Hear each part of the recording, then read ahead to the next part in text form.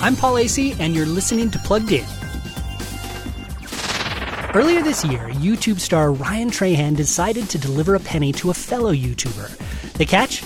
He'd need to travel across the country in 30 days to do it. The other catch? The only thing he could start with was that penny.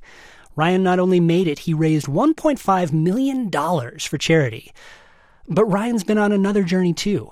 He was a self-described atheist when he joined YouTube. Now he's a Christian, and his stunts, philanthropy, and charisma have drawn more than 1 million subscribers. But it's not all positive on the Trahan train. While his later videos are quite clean, his pre-Christian vids can be kind of problematic.